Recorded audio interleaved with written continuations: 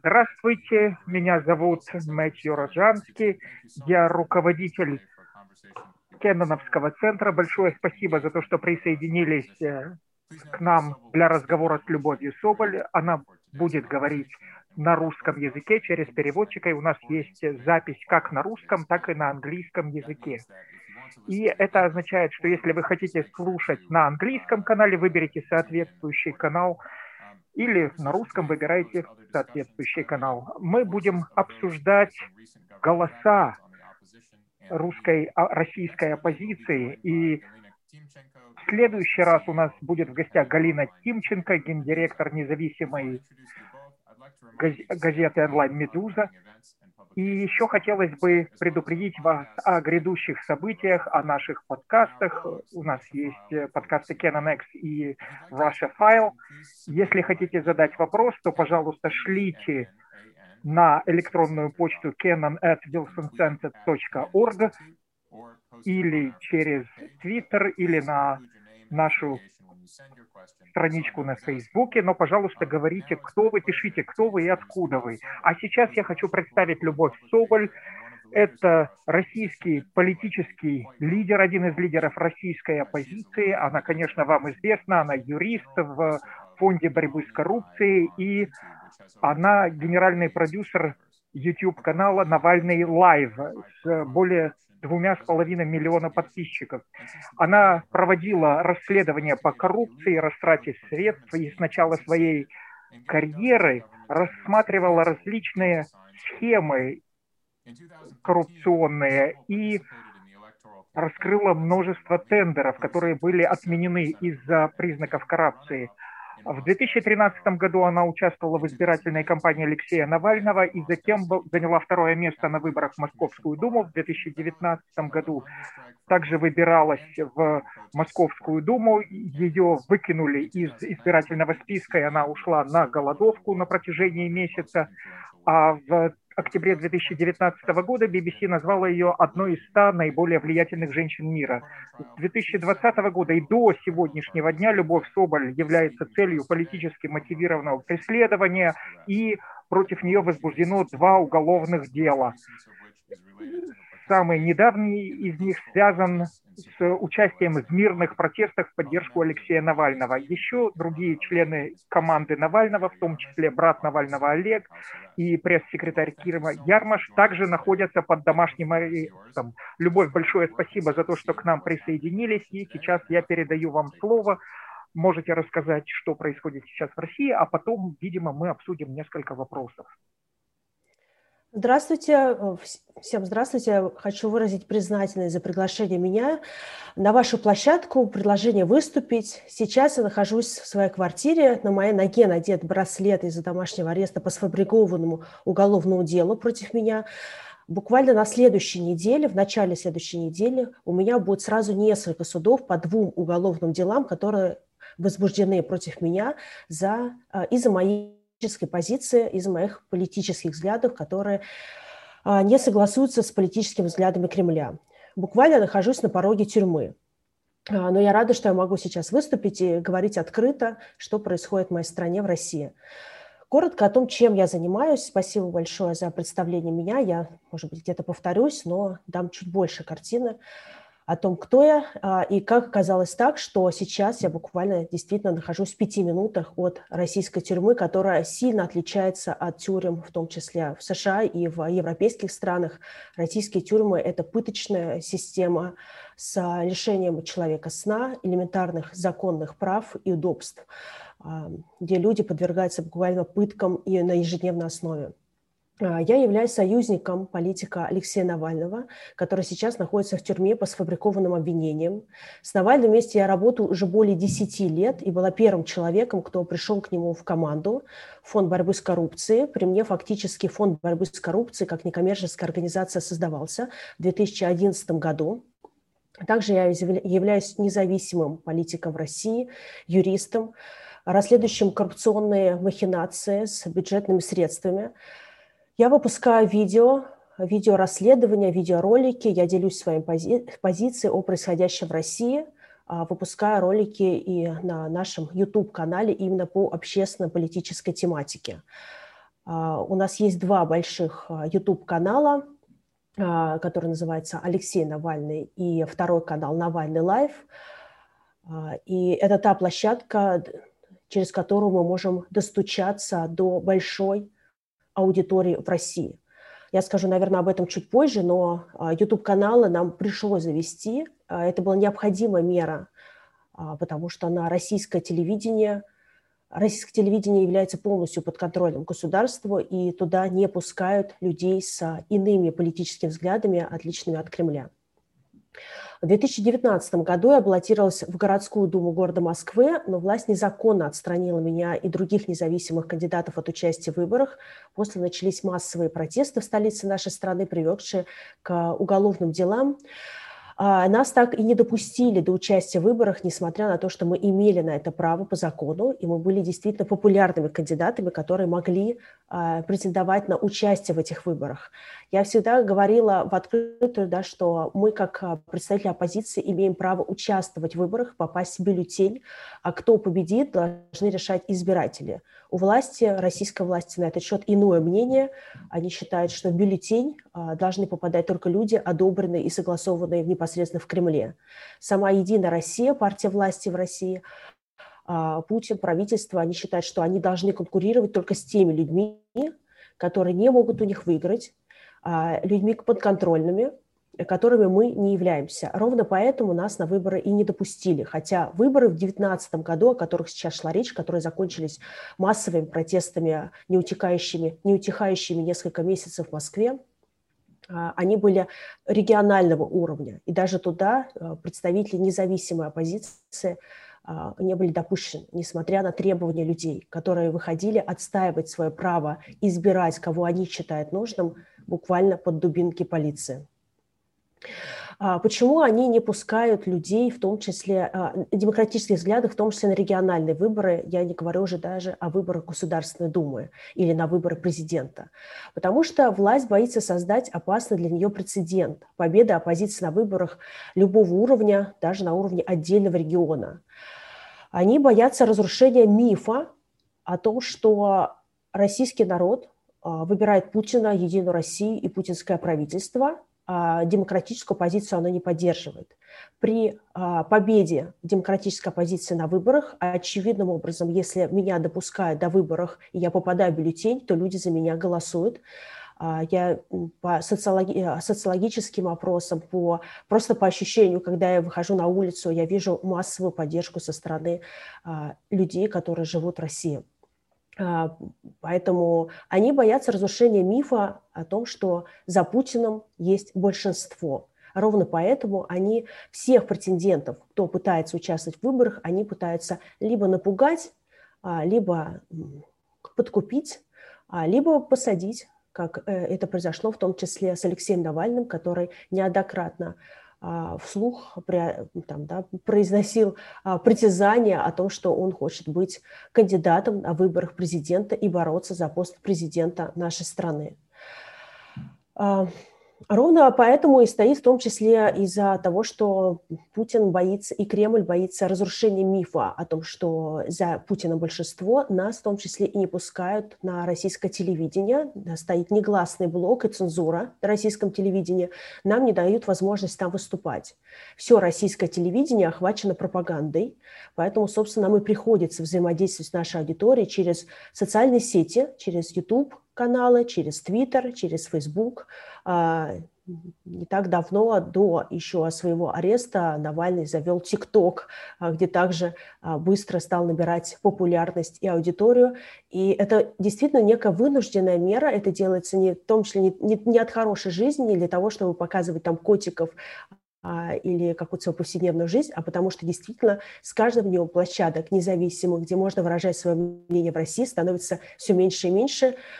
И СМИ признаются иностранными агентами, журналистов запугивают, и на журналистов возбуждаются уголовные дела. Социальные сети подвергаются постоянным претензиям со стороны российских властей. YouTube, Twitter, Facebook, они получают регулярные претензии и штрафы за то, что якобы их деятельность не соответствует российскому законодательству, хотя соответствовать российскому законодательству невозможно, оно постоянно меняется в сторону ужесточения любого, пропуска любого независимого голоса. Невозможно. По оппозиции в России воспринимается любая независимая точка зрения от Кремля. Если ты даешь даже объективную картину, как это делают независимые медиа в нашей стране, как это делает «Медуза», телеканал «Дождь», они воспринимаются оппозиционными площадками, хотя, по сути, они транслируют разные точки зрения, а не только одну точку зрения Кремля. С прошлого года я веду свою избирательную кампанию в Государственную Думу. Делаю это, несмотря на все давление, которое осуществляется в отношении меня. Меня много раз задерживали. И я находилась под арестом. Несмотря на то, что мои счета заблокированы, об этом я скажу чуть позже, несмотря на постоянную дезинформацию, которая распространяет в средствах массовой информации люди, подконтрольные Кремлю, я веду избирательную кампанию даже в таких условиях. Я веду агитационную кампанию и мероприятия, на меня работает колл-центр, я опускаю программные заявления, я записываю видео и призывы к своим сторонникам и, собственно, пытаюсь сделать некую просветительскую кампанию и рассказать о том же, что предлагает оппозиция в России и за что мы конкретно боремся, и почему мы боремся за это, несмотря на давление, которое оказывается на нас. Но несмотря на то, что кампанию избирательную я вела уже на протяжении долгого времени, я понимаю, что шансов попасть в бюллетень, я не говорю уже о том, что выиграть выборы у меня достаточно мало. Я уверена, что если я буду зарегистрирована на выборах в Государственную Думу, я одержу победу, я вижу это по социологическим опросам. И поэтому ровно Кремль и не хочет пускать меня на эти выборы. Они понимают, что если я попадаю в бюллетень, я выигрываю. Они боятся. Даже одного человека, как я в Кремле, в Государственной Думе, для них вызывает некую панические атаки, наверное, скажем так, потому что это будет опасный прецедент, когда человек с трибуны Государственной Думы будет говорить отличное от Кремля мнение. Они пытаются полностью зачистить политическое поле. Из-за скорого принятия закона о запрете избираться лицам, причастным к экстремистским организациям, меня, собственно, и не будут допускать до участия в выборах. Это новый закон, который уже принят Государственной Думой, и судя по всему, скоро будет подписан президентом Путиным, будет противоречить Конституции. По нему введен запрет избираться лицам, причастным к экстремистской организации даже в прошлом. То есть, по сути, если ты делал донат, переводил деньги, делал пожертвования или размещал расследование Фонда борьбы с коррупцией в социальных сетях, если ты приходил на митинги мирные и законные, если ты участвовал в избирательных кампаниях Навального и так далее, даже не обязательно, что ты когда-то работал в самоорганизации, ты все равно, даже если каким-то образом, переводя пожертвования открытое и публичное, поддерживая в социальных сетях Фонд борьбы с коррупцией Навального, ты можешь быть отстранен от выборов. Вот такой закон спешно внесли буквально меньше месяца назад в Государственную Думу. Он был очень спешно одобрен парламентом нашей страны, и сейчас он скоро будет, судя по всему, подписан президентом Путиным. Именно по этому закону меня не будут допускать до участия в выборах. Раньше они пытались более аккуратно подходить к недопуску независимых политиков. Они пытались рассказывать, что эти независимые политики на самом деле не пользуются популярностью у народа. Независимые политики какие-то не такие, они какие-то там формальные требования закона не выполнили и так далее, и так далее. Последний год мы видели, как власть придумала много способов для того, чтобы затруднить оппозицию участия в выборах. Придумался закон об иностранных агентах, физических лицах иностранных агентах. Придумались ужесточалое законодательство о сборе подписей, которые необходимо собрать независимым политикам для участия в выборах Госдумы.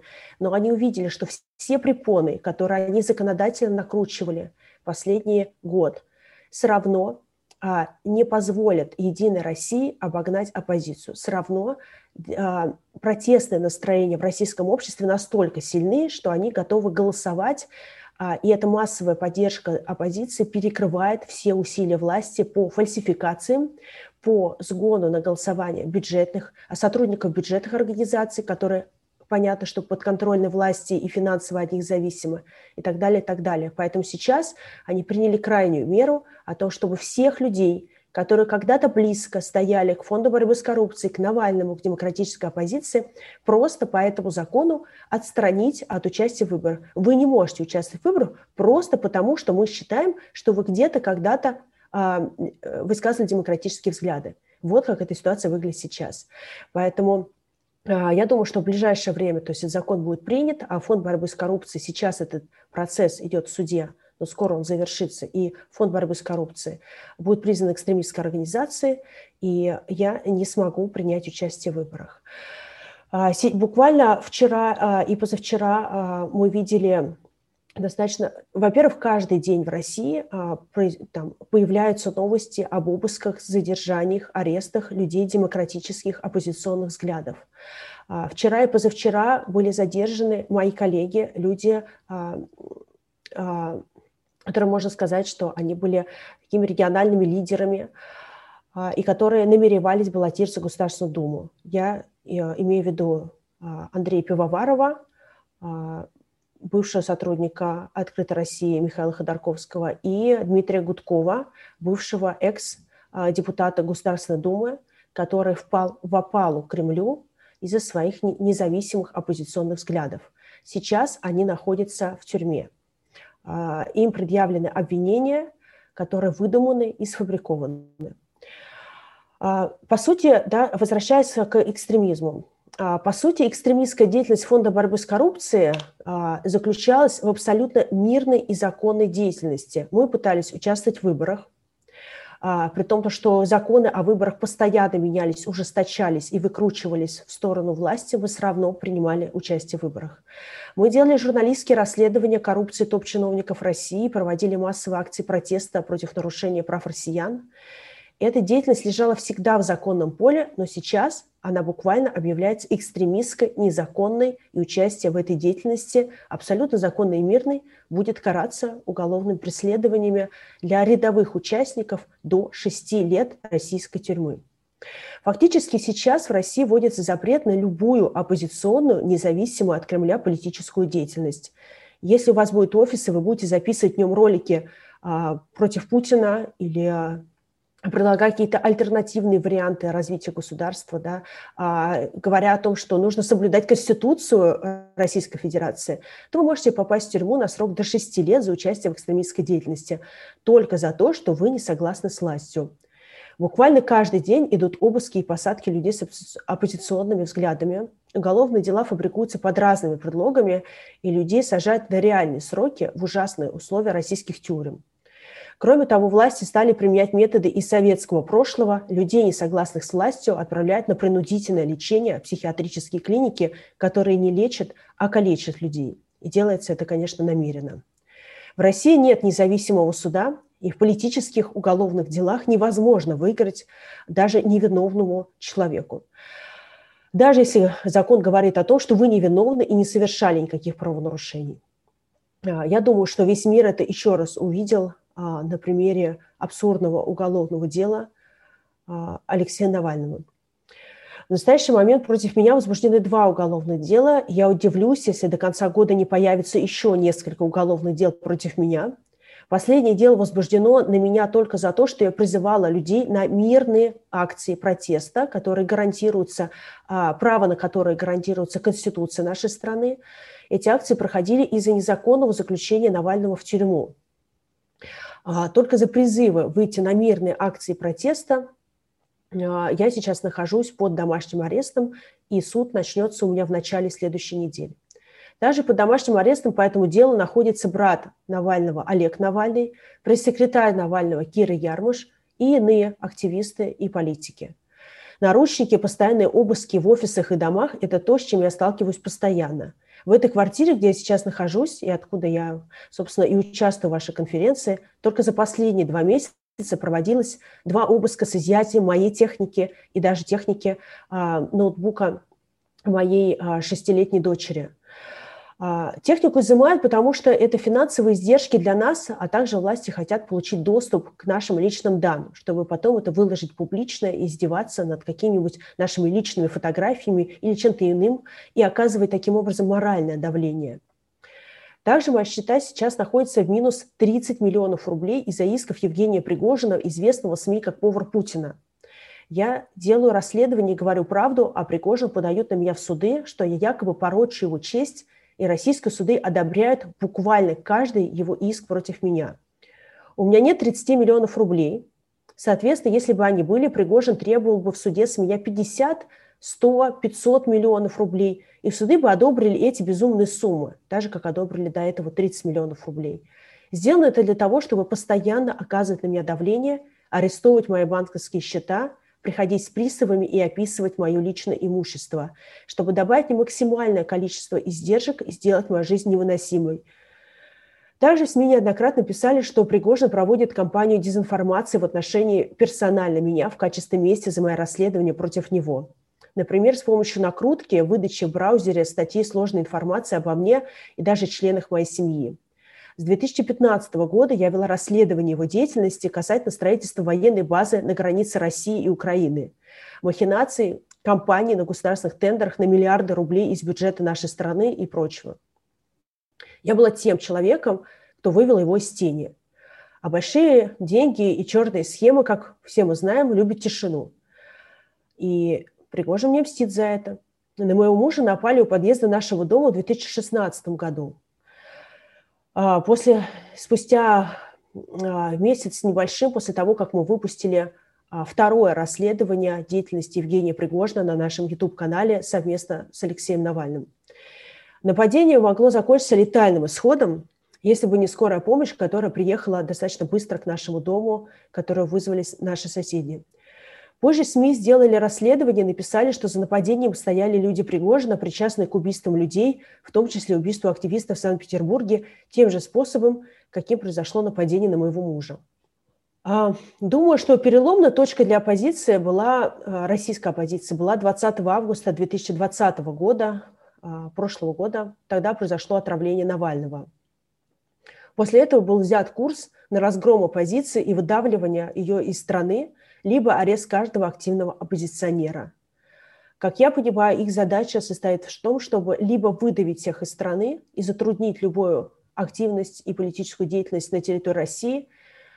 Человек, живущий за пределами России, не может участвовать в российских выборах, он не может участвовать в акциях протеста, которые носят мирный, законный характер и которые очень сильно пугают Кремль.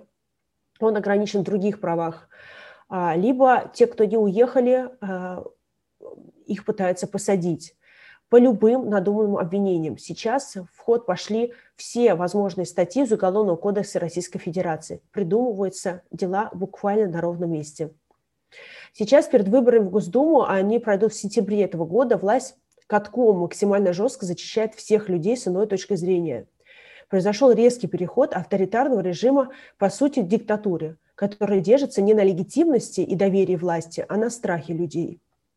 Люди в России хотят жить в правовом государстве, где у них есть права, где есть независимые СМИ, где есть независимые суды, где невиновный человек может отстоять свою свободу, где есть выборы, где есть конкуренция. Но большинство людей напугано и демотивировано, они не видят возможности добиться этого, потому что выборы запрещены, а за несогласие с властями на тебя могут возбудить уголовное дело по любому сфабрикованному поводу. И, наверное, опережу ваши несколько вопросов и отвечу по поводу санкций. Я хочу сказать, что персональные санкции на путинских олигархов – это, по моему мнению, является действенным методом. Владимир Ашурков, также один из ближайших соратников Алексея Навального, публиковал список лиц, которым, по мнению команды, должны быть применены санкции со стороны иностранных государств. И я уверена, что такие персональные санкции будут поддержаны россиянами, в отличие от секторальных санкций. Именно эти люди, которые входят в список, который опубликован Ашурковым, воруют деньги в России, выводят их за рубеж. Эти люди являются столпом путинского режима. Эти люди, которые являются преступниками, но не несут наказания на территории нашей страны. И этих людей не любят в нашей стране россияне. И этот список, я думаю, что я могу озвучить, но этот список есть в открытом доступе в интернете, либо я думаю, что он будет разослан участникам конференции или опубликован вместе с нашей конференцией. Я не считаю также, что с Путиным можно о чем-то договариваться. Любые попытки налаживания диалога на международном уровне он воспринимает как слабость. Это нужно очень хорошо понимать. Любые попытки перезагрузить отношения Путин будет воспринимать как свою победу и победу своих методов в виде угроз, давления и подкупов. И будет использовать эти методы с удвоенной силой. Попытки сделать из Путина демократа или задобрить его как диктатора являются ошибкой, на мой взгляд. Также хотела бы, наверное, предупредить некий вопрос о том, какова международная политика, какой ее видит демократическая оппозиция в России. Это, безусловно, прекращение агрессивных, провокационных действий в отношении иностранных государств. Это строительство партнерских отношений на взаимовыгодных условиях. Это прекращение вмешательства в выборы иностранных государств. Это прекращение военной агрессии, в том числе в Украине. И прежде всего, конечно, демократическая оппозиция, и могу сказать в том числе за себя, за нашу команду, мы хотим решать проблемы внутри нашей страны. Нужно очень четко понимать, что Кремль проводит вот это накручивание негативных взаимоотношений с Западом, потому что под этим предлогом очень легко оправдать собственные неудачи. В России плохая экономическая ситуация, стагнация, падение уровня дохода россиян многие годы подряд, потому что Запад плохой и нам мешает. Это выгодно Путину, и, собственно, поэтому в том числе эти отношения дальше будут ухудшаться. Российская демократическая оппозиция хочет сосредоточить усилия государства на построение сильного правового государства, на обеспечение роста доходов россиян, на то, чтобы люди жили в стране, где можно не бояться сотрудника полиции, где у тебя есть права трудовые,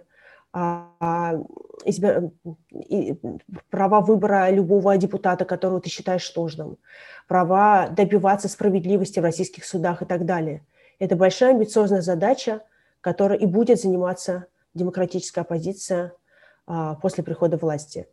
Поэтому никто из демократической оппозиции не настроен на ведение каких-то агрессивных, недружественных действий в отношении иных государств. В настоящий момент это выгодно только Кремлю. И когда мне спрашивают, также я хотела бы, возможно, тоже опередить некоторые вопросы. Я знаю, что Кремль достаточно умело и искусно развивает пропагандистский миф на Западе и в иностранных государствах о том, что Навальный является якобы националистом, и вот якобы если он придет к власти, то это не будет кандидатура, которая будет действовать лучше, чем Путин. Я хотела бы сказать, что нет хуже человека, который применяет химическое оружие в отношении мирного населения. Мне кажется, ниже этого предела упасть очень сложно. Сейчас, секунду. Спасибо. И я знаю Навального больше 10 лет. До его ареста, до его отравления. После отравления он лечился в Германии, я находилась в России. Но до его отравления, около 10 лет я работала с ним бок о бок. И действительно я могу подтвердить, что я ни разу не пожалела, что пришла когда-то в 2011 году на работу к Алексею Навальному. Я ни разу не разочаровалась в принципах этого человека. Это действительно демократ. Это не человек, который говорит одно, а делает другое. Нет, это человек, который следует своим словам, выполняет свои обещания, который хочет самого лучшего будущего для нашей страны. И очевидным образом Навальный сможет этого добиться, будучи президентом и руководителем России. Я в это верю. Спасибо большое за возможность выступить. Я буду рада ответить на ваши вопросы. Well, Thank you so much, Lyubov. Огромное спасибо, Любовь, за то, что вы так много рассказали, и вы предвосхитили многие из моих вопросов, но у нас есть много еще других вопросов. Мы получили от аудитории, и, пожалуйста, напоминаю аудитории, что вы можете послать их нам на почту, можете на страничку в Фейсбуке, и я хочу задать вам очень много вопросов, но постараемся сделать это короче. Хочу начать с вопроса. Омерзительное насилие по отношению к Алексею Навальному, по отношению к вам, к вашему мужу, это вот физическое насилие. Оно ведь не работает, оно же не заставляет вас замолчать. И это должно быть очевидно для режима, но они продолжают. В чем же цель? Они пытаются запугать других людей, они пытаются предотвратить то, чтобы другие люди присоединились к вам, они пытаются запугать все население в целом. То есть чего они пытаются достичь этим? Это, с одной стороны, это месть нам, личная месть, мелкая и подлая. Это добавление нам неких издержек, да, когда нас давят финансово, нас заставляют ходить там, в прокуратуру, в следственные комитеты. А в этом году не было ни одной недели без каких-либо претензий со стороны правоохранительных органов в отношении меня. Буквально вчера ко мне приезжали домой сотрудники уголовной инспекции. Я постоянно хожу на допросы в прокуратуру, в следственный комитет в один, в следственный комитет другой. Этими делами занимается огромное количество следователей и так далее. Все это осложняет жизнь.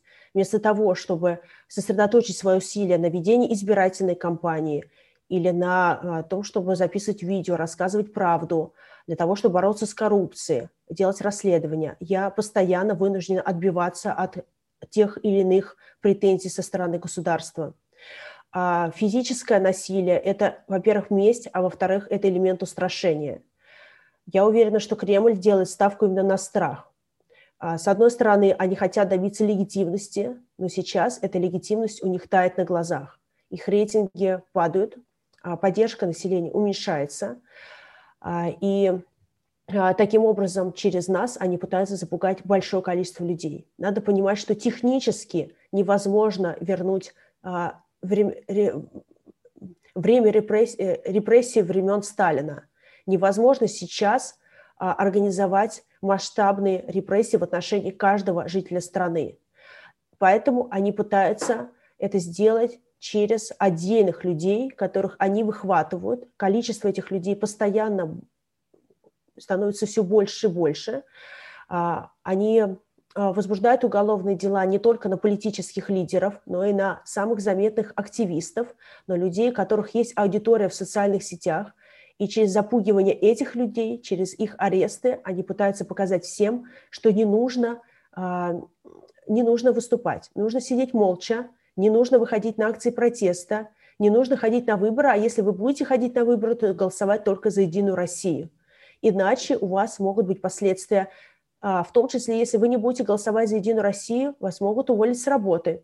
Если вы выйдете на мирную акцию протеста, вы можете уехать в тюрьму по уголовному делу и так далее, и так далее. То есть через нас, через меня, через Алексея Навального, через других людей, которые подвергаются сейчас уголовным преследованиям, они пытаются посеять страх во всех россиянах. Это очевидно.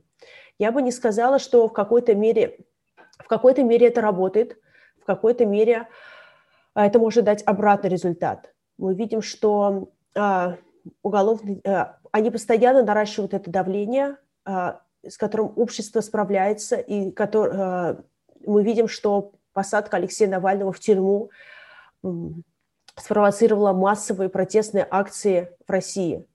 Теперь они посадили Навального, они принялись за иных людей, за лидеров протеста, для того, чтобы сделать так, чтобы никакие акции протеста были невозможны, люди просто боялись выходить на улицу.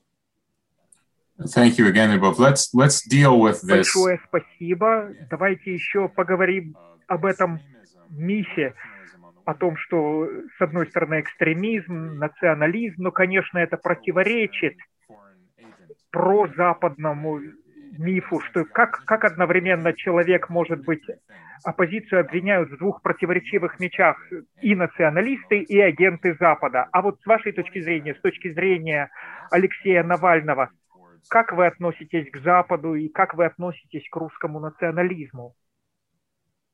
Я абсолютно человек западного мышления. Я неоднократно бывала на Западе и не считаю, что мышление русского человека отличается от мышления человека западного. Я считаю, что цивилизационно, конечно, путь развития России должен лежать в западном ключе. Для меня это очевидно. Я положительно отношусь к Западу, и я думаю, что большинство россиян также хочет тех же благ, которые есть на Западе. Россияне хотят, как я говорила в своем выступлении, иметь правовое государство. Иметь, собственно говоря, то, что написано в Российской Конституции, но не соблюдается на практике. Если открыть Российскую Конституцию, да, то можно посмотреть 1993 года, что там было написано. Это независимые суды, это правовое государство, это отсутствие цензуры, в том числе на российском телевидении. И это то, что действительно хочет русский народ. Но, к сожалению, сейчас это не соблюдается. И эти права отнимались у россиян медленно и верно, под предлогом борьбы с терроризмом, под предлогом, там, не знаю, борьбы с Западом, под предлогом еще чего-то, да, то есть каких-то агрессивных действий. И сейчас этих прав практически у людей не осталось. И люди не хотят жить в этом бесправии, они хотят жить в нормальной человеческой стране. Они не хотят жить при диктатуре. К сожалению, большинство людей не только боится, но и демотивировано, потому что они не видят выхода из ситуации, они боятся что-то говорить. И наша была задача, самая главная, все последние годы, которые мы работали вместе с Алексеем Навальным, это наращивать уровень доверия к нам.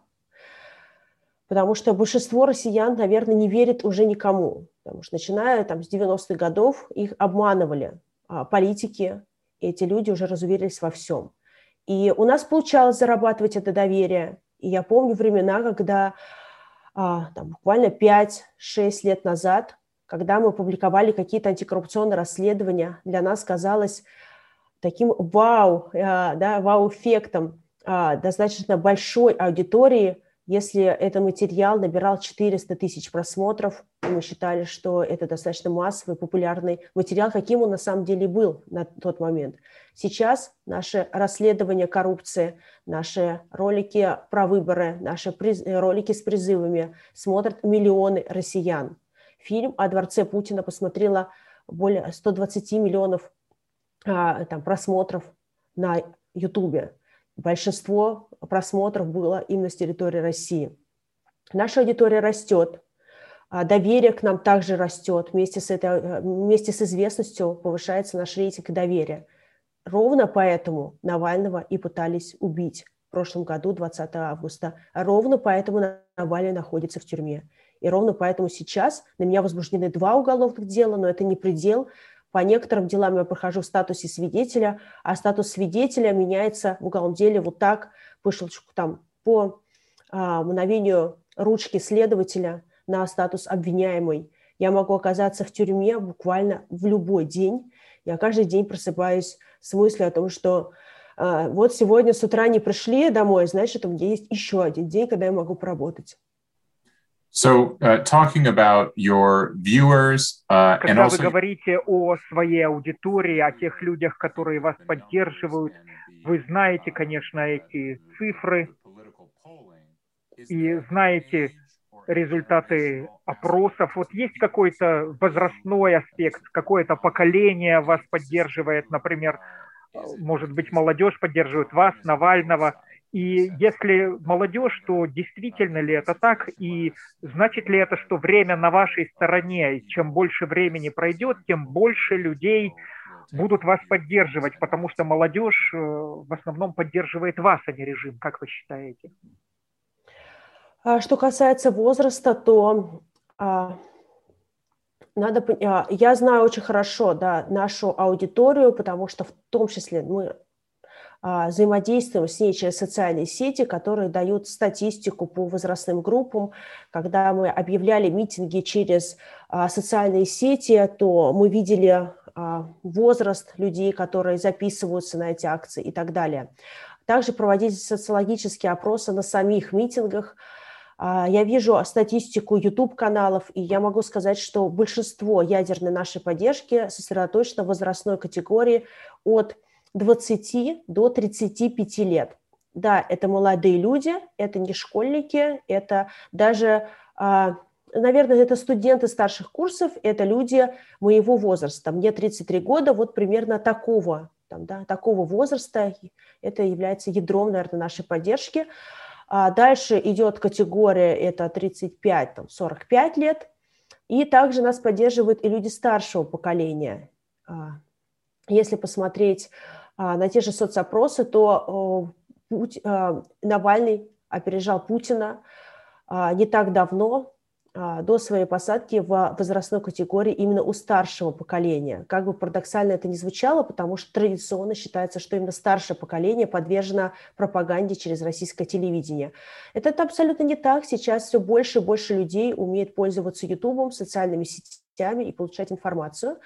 Хотя, конечно, молодое поколение, да, я говорю от 20-35 лет, почему они чаще выходят на акции протеста или участвуют в какой-то нашей деятельности?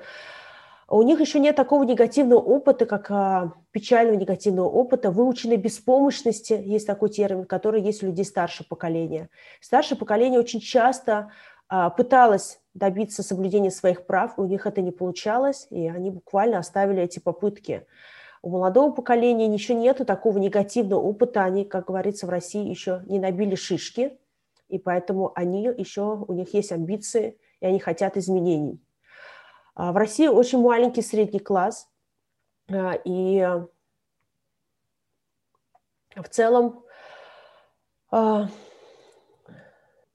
нужно смотреть, что, наверное, еще по активности нашей поддержки, то это скорее крупные города и города, потому что там есть интернет. В маленьких селах и деревнях интернета нету, и единственный источник информации у людей – это российское пропагандистское телевидение, где на каждом канале есть только прогосударственная точка зрения. Иных точек зрения на российском телевидении нету вообще.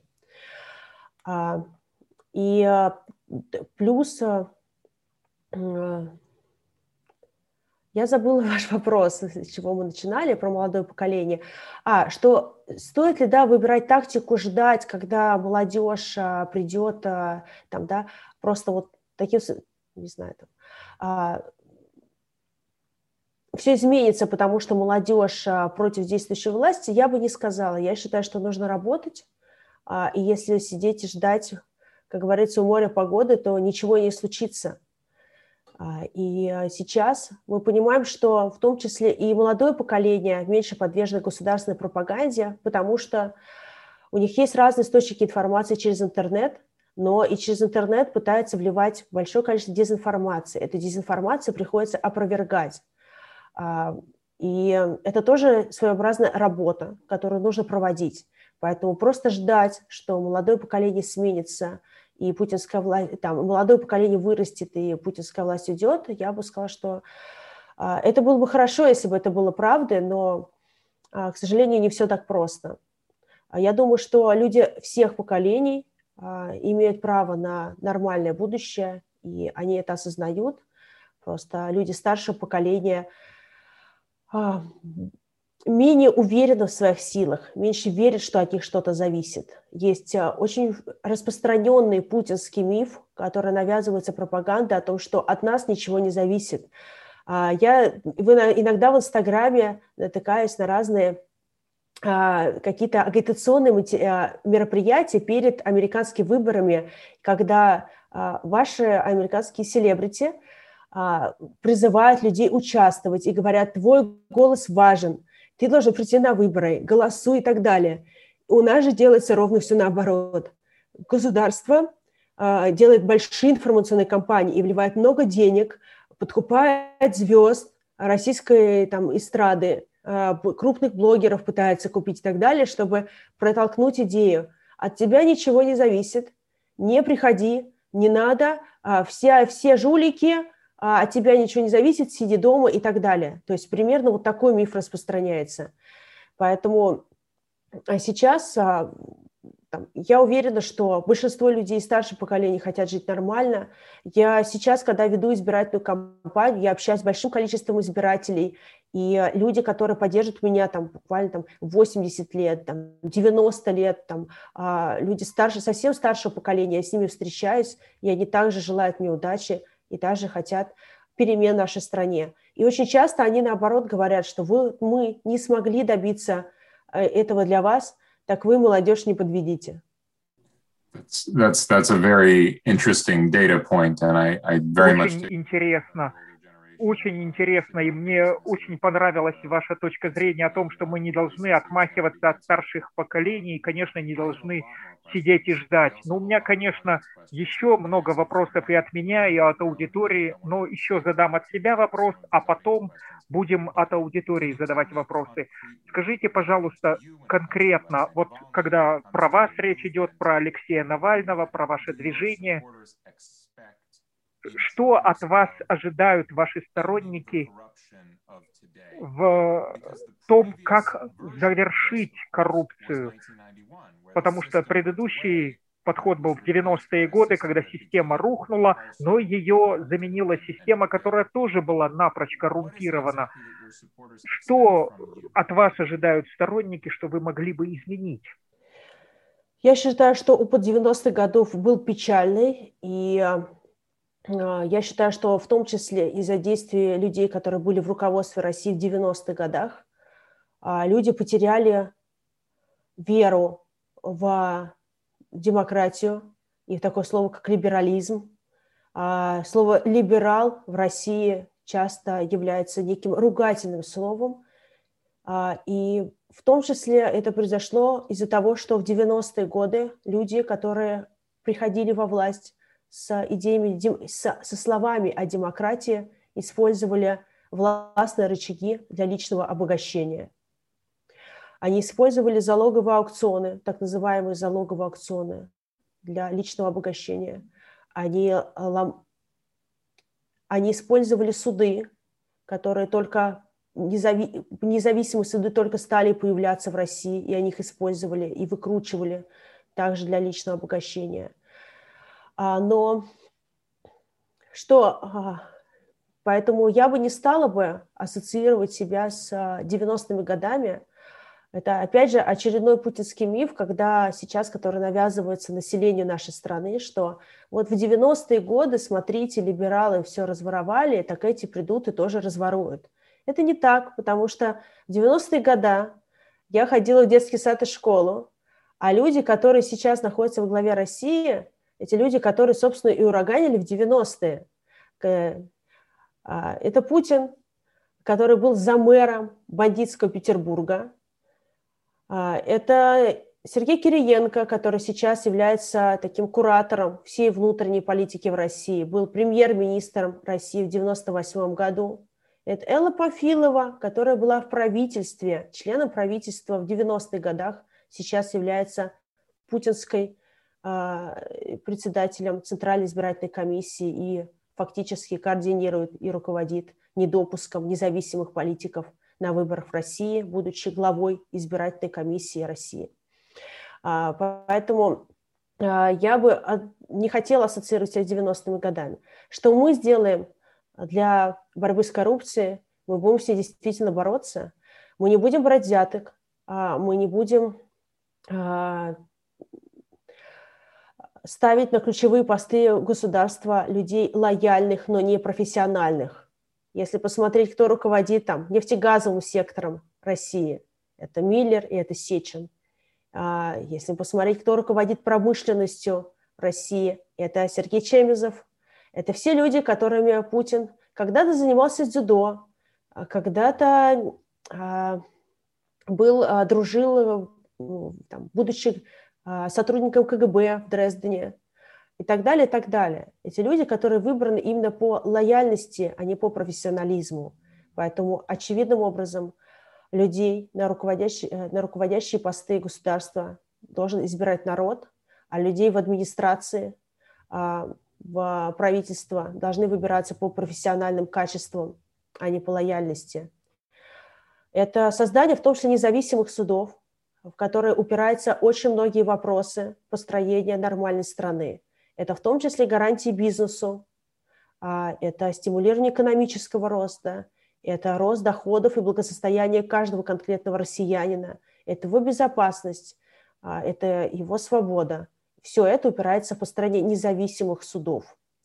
Независимые суды сделать очень просто и легко. Сейчас же они максимальным образом подконтрольны Кремлю. Поэтому все эти шаги абсолютно понятны, и именно их ждут от нас наши сторонники. Их невозможно сделать снизу, не имея властных полномочий. Но, как я и сказала, что любой человек, который набирает популярность у людей, подвергается уголовным гонениям и преследованиям. Это происходит не только в отношении команды Алексея Навального и Алексея Навального, это происходит буквально с каждым лидером даже в российском регионе. Например, не знаю, можно привести пример Галины Ширшиной. Такой человек, который был мэром Петрозаводска, небольшого, относительно небольшого, до Москвы города в Карелии. И это человек, который пришел на выборах и победил, но против членов ее команды возбудили, по-моему, 7 уголовных дел и буквально вынудили ее уйти с поста мэра. Можно привести пример Евгения Ройзмана, мэра Екатеринбурга, которого сейчас там задерживают, и также его там меняют какие-то административные статьи по участию в мирных акциях протеста. Его, по сути, переписали законодательство и вынудили его уйти с поста мэра Екатеринбурга. Люди хотят выбирать демократически настроенных людей. Они их выбирают. Власть раньше фальсифицировала выборы, а теперь она не только фальсифицирует выборы, она даже на выборы никого не пускает, потому что понятно, что фальсификации не могут обеспечить 100% победы. Да? То есть нельзя скинуть 100% голосов на выборах, нельзя фальсифицировать 100%. Сейчас власть находится на минимуме своего рейтинга, уровня доверия со стороны россиян, и они это прекрасно понимают. Ровно поэтому политические репрессии в России нарастают с каждым днем. Что делать? Да? Есть политическая программа у Навального, она опубликована публично, с которой он шел на выборы президента в 2018 году, когда он заявлял о своих амбициях баллотироваться на этот пост. У меня есть моя политическая программа, так называемая позитивная повестка, которая опубликована на моем сайте под выборы Государственной Думы. Это гарантии бизнесу, это независимые суды, это конкретные шаги по борьбе с коррупцией, по принятию законов по борьбе с коррупцией, по уменьшению неэффективных бюджетных расходов. У меня есть конкретные предложения, которые можно реализовать в виде законопроектов буквально завтра, да, придя я на выборы, придя я депутатом Государственной Думы. Эти шаги понятны, очевидны. Они невыгодны Кремлю, они выгодны людям, но не Кремлю. Там, независимый суд нужен россиянину, обычному рядовому россиянину? Конечно, нужен. Сейчас есть эти независимые суды? Нет. Потому что если они будут, то завтра на скамье подсудимых, а потом в тюрьме окажутся топ-коррупционеры. Путин не может этого допустить. Okay, we have just a few minutes left, Lyubov. У нас еще есть несколько минут, и я хотел еще вопросы от аудитории, и прошу прощения у тех, чьи вопросы я не могу задать, но, по-моему, Любовь сейчас на очень многое ответила. Давайте я сейчас задам вопрос от одного слушателя, и очень быстрый такой вопрос, очень короткий вопрос. Можете прокомментировать? Подвели ли вы своих сторонников, когда, например, люди в московском метро вас поддержали, а потом их уволили? Вы чувствуете, что вы их некоторым образом подвели, и вы как-то можете с этим делом компенсировать, что ли, помочь им чем-то? Власть максимальным образом давит всех людей, которые являются сторонниками нашей команды.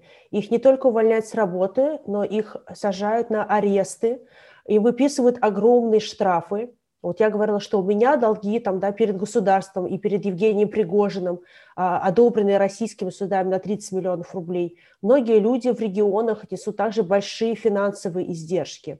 только за то, что они вышли на акцию протеста, тогда поддержали каким-то образом. Это давление было всегда, оно строится властями. Эти провокации, хакерские атаки на наши сайты, DDoS-атаки на наши сайты, попытка, не знаю, выудить какую-то информацию из техники, которые крадут у нас постоянно на обысках. Фонд борьбы с коррупцией – это была самая обыскиваемая организация, юридическое лицо в России. У нас проходило по 5-6 обысков в помещениях в год, да, если считать по дням, да, то есть 5-6 атак. При этом одномоментно были атаки, которые сопровождались обысками более чем в 100 помещениях. И постоянно крадется техника, она взламывается, пытаются ее взломать. Мы пытаемся каждый раз обезопасить, научить всех сотрудников правилам компьютерной безопасности. Но когда-то, да, то есть когда-то у властей там не получаются их попытки, когда-то у них получаются эти попытки. Мы стараемся всех наших сторонников максимальным образом всегда защищать. Мы предоставляем юридическую помощь, адвокатскую помощь. Все, кто выходит на мирные акции протеста, мы даем консультации и ведем их дела в Европейском суде по правам человека. Мы за них пишем жалобы и помогаем сформировать пакет документов. Что касается сотрудников московского метро, то Иван Жданов, руководитель Фонда борьбы с коррупцией в настоящий момент, директор этой организации, он заявлял публично о том, что мы готовы оказать всевозможную помощь, в том числе юридическое обжалование незаконных действий по увольнению этих людей. Власть использует разные гнусные методы давления. Она вычисляет сторонников там, за посты ВКонтакте, за посты в социальных сетях и приходит домой к людям, которые просто высказывают отлично от властей точку зрения. То есть даже без доступа к информации какой-то, да, в этот раз на сторонников в любом случае осуществляются какие-то меры воздействия. Когда-то там ищется, под разными предлогами ищется возможность заставить всех активных людей с иной точки зрения замолчать. Мы пытаемся, да, насколько возможно, информационную поддержку оказывать, юридическую поддержку. Когда людей штрафуют на акциях протеста, мы фандрайзим деньги в интернете и оплачиваем штрафы. Всем людям, которые отдавали штрафы за мирные акции протеста, на которые мы призывали выходить, мы брали обязательства и выплачивали эти деньги через публичный фандрайзинг. Да, то есть сделали там помощь финансовую людям, потому что часто эти штрафы являются непосильными для людей. Собственно, их специально пытаются задавить финансово.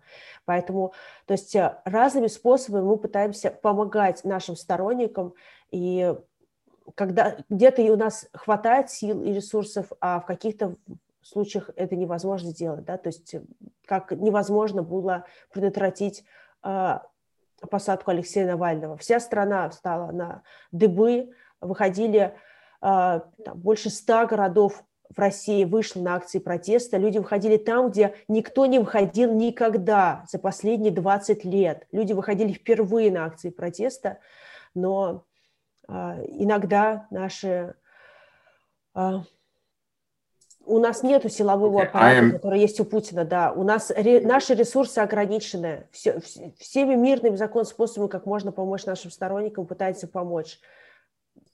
Good. Thank you, Lyubov. I'm told... Хорошо, большое спасибо. Мне говорят, мы можем чуть-чуть перебрать время на 5 минут, если у вас есть эти 5 минут. Давайте. Но я попытаюсь быстренько. Джефф Тримбл, бывший, один из бывших президентов Радио Свобода, он сейчас преподает в университете Огайо, и он спрашивает, что можно сделать, чтобы развивать демократию, гражданское общество, как можно поддержать таких храбрых людей, как вы, и что конкретно должен сказать президент Байден президенту Путину на саммите, чтобы могло вам оказать какую-то помощь. И еще вопрос из Оксфордского университета. Мэтью спрашивает, кроме санкций, какие еще могут быть наиболее эффективные методы для США, чтобы поддержать ваше понимание демократической России? То есть вот какие у вас есть мысли об американской политике, американских политиках? Я считаю, что нужно занимать принципиальную и жесткую позицию в отношении человека, который применяет химическое оружие. никаких договоров, никаких дружественных жестов. Эти все жесты будут восприняты, как я и говорила ранее в своем выступлении, как слабость этой страны, как победу угроз давления, подкупа и иных методов, которые использует Кремль. Я понимаю, что иногда кажется, что да, ну, куда можно ухудшать там, какие-то отношения, давайте уже будем их налаживать. Но, к сожалению, в отношении Путина я не думаю, что это сработает. И это слишком наивный подход. Я думаю, что это будет восприниматься именно как слабость со стороны Кремля. Что касается... Я считала и всегда об этом говорила, что перемены в нашей стране должны делать, конечно, сами россияне.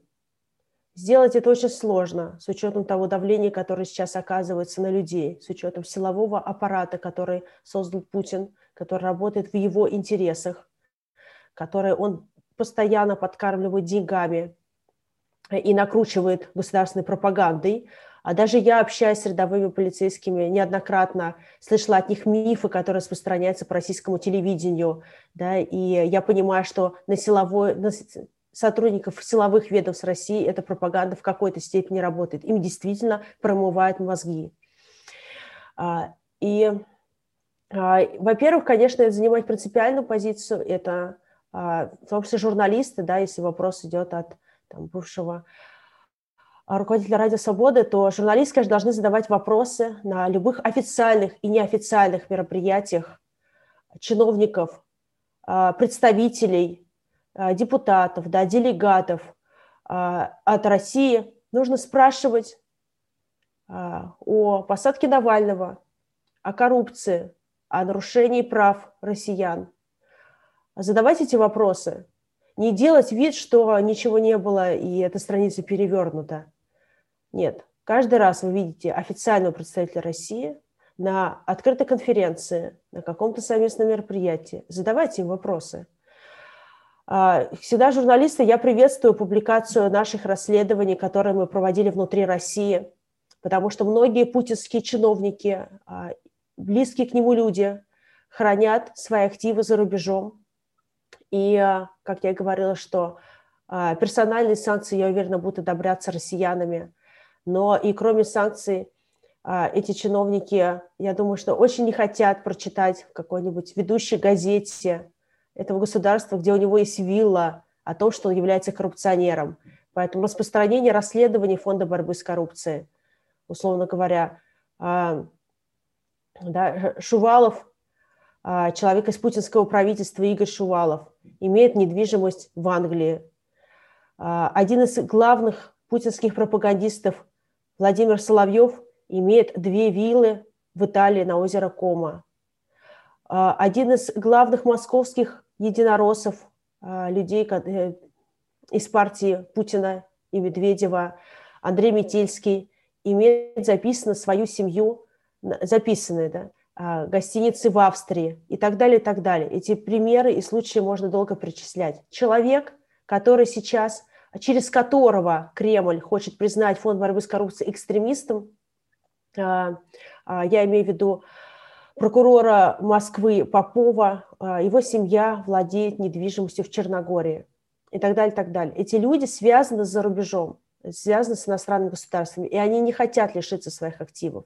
Поэтому таким образом тоже можно помогать. Но, опять же, я считаю, что перемены в нашей стране должны делать сами россияне. Запад должен быть сам заинтересован, США должны быть сами заинтересованы для того, чтобы не давать отмывать преступные деньги из России в своей стране, не давать подкупать депутатов и политиков в своей стране. Я считаю, что это в интересах самих стран. Lyubov, thank you so much for Огромное спасибо, Любовь, за ваши ответы, которые предоставили нам так много информации. Мы уже перебрали время, так что сейчас мы остановимся, и я знаю, что многие люди еще посмотрят запись этого события. Вы очень храбрый человек, и мы желаем вам успеха и, прежде всего, конечно, безопасности вам и вашей семье. И, конечно, все это касается и Алексея Навального, и других людей, которые сейчас находятся в тюрьмах России. Еще раз большое спасибо за то, что вы с нами были, и мы вам желаем успеха. Спасибо вам большое за приглашение и предложение выступить. Была рада ответить на ваши вопросы.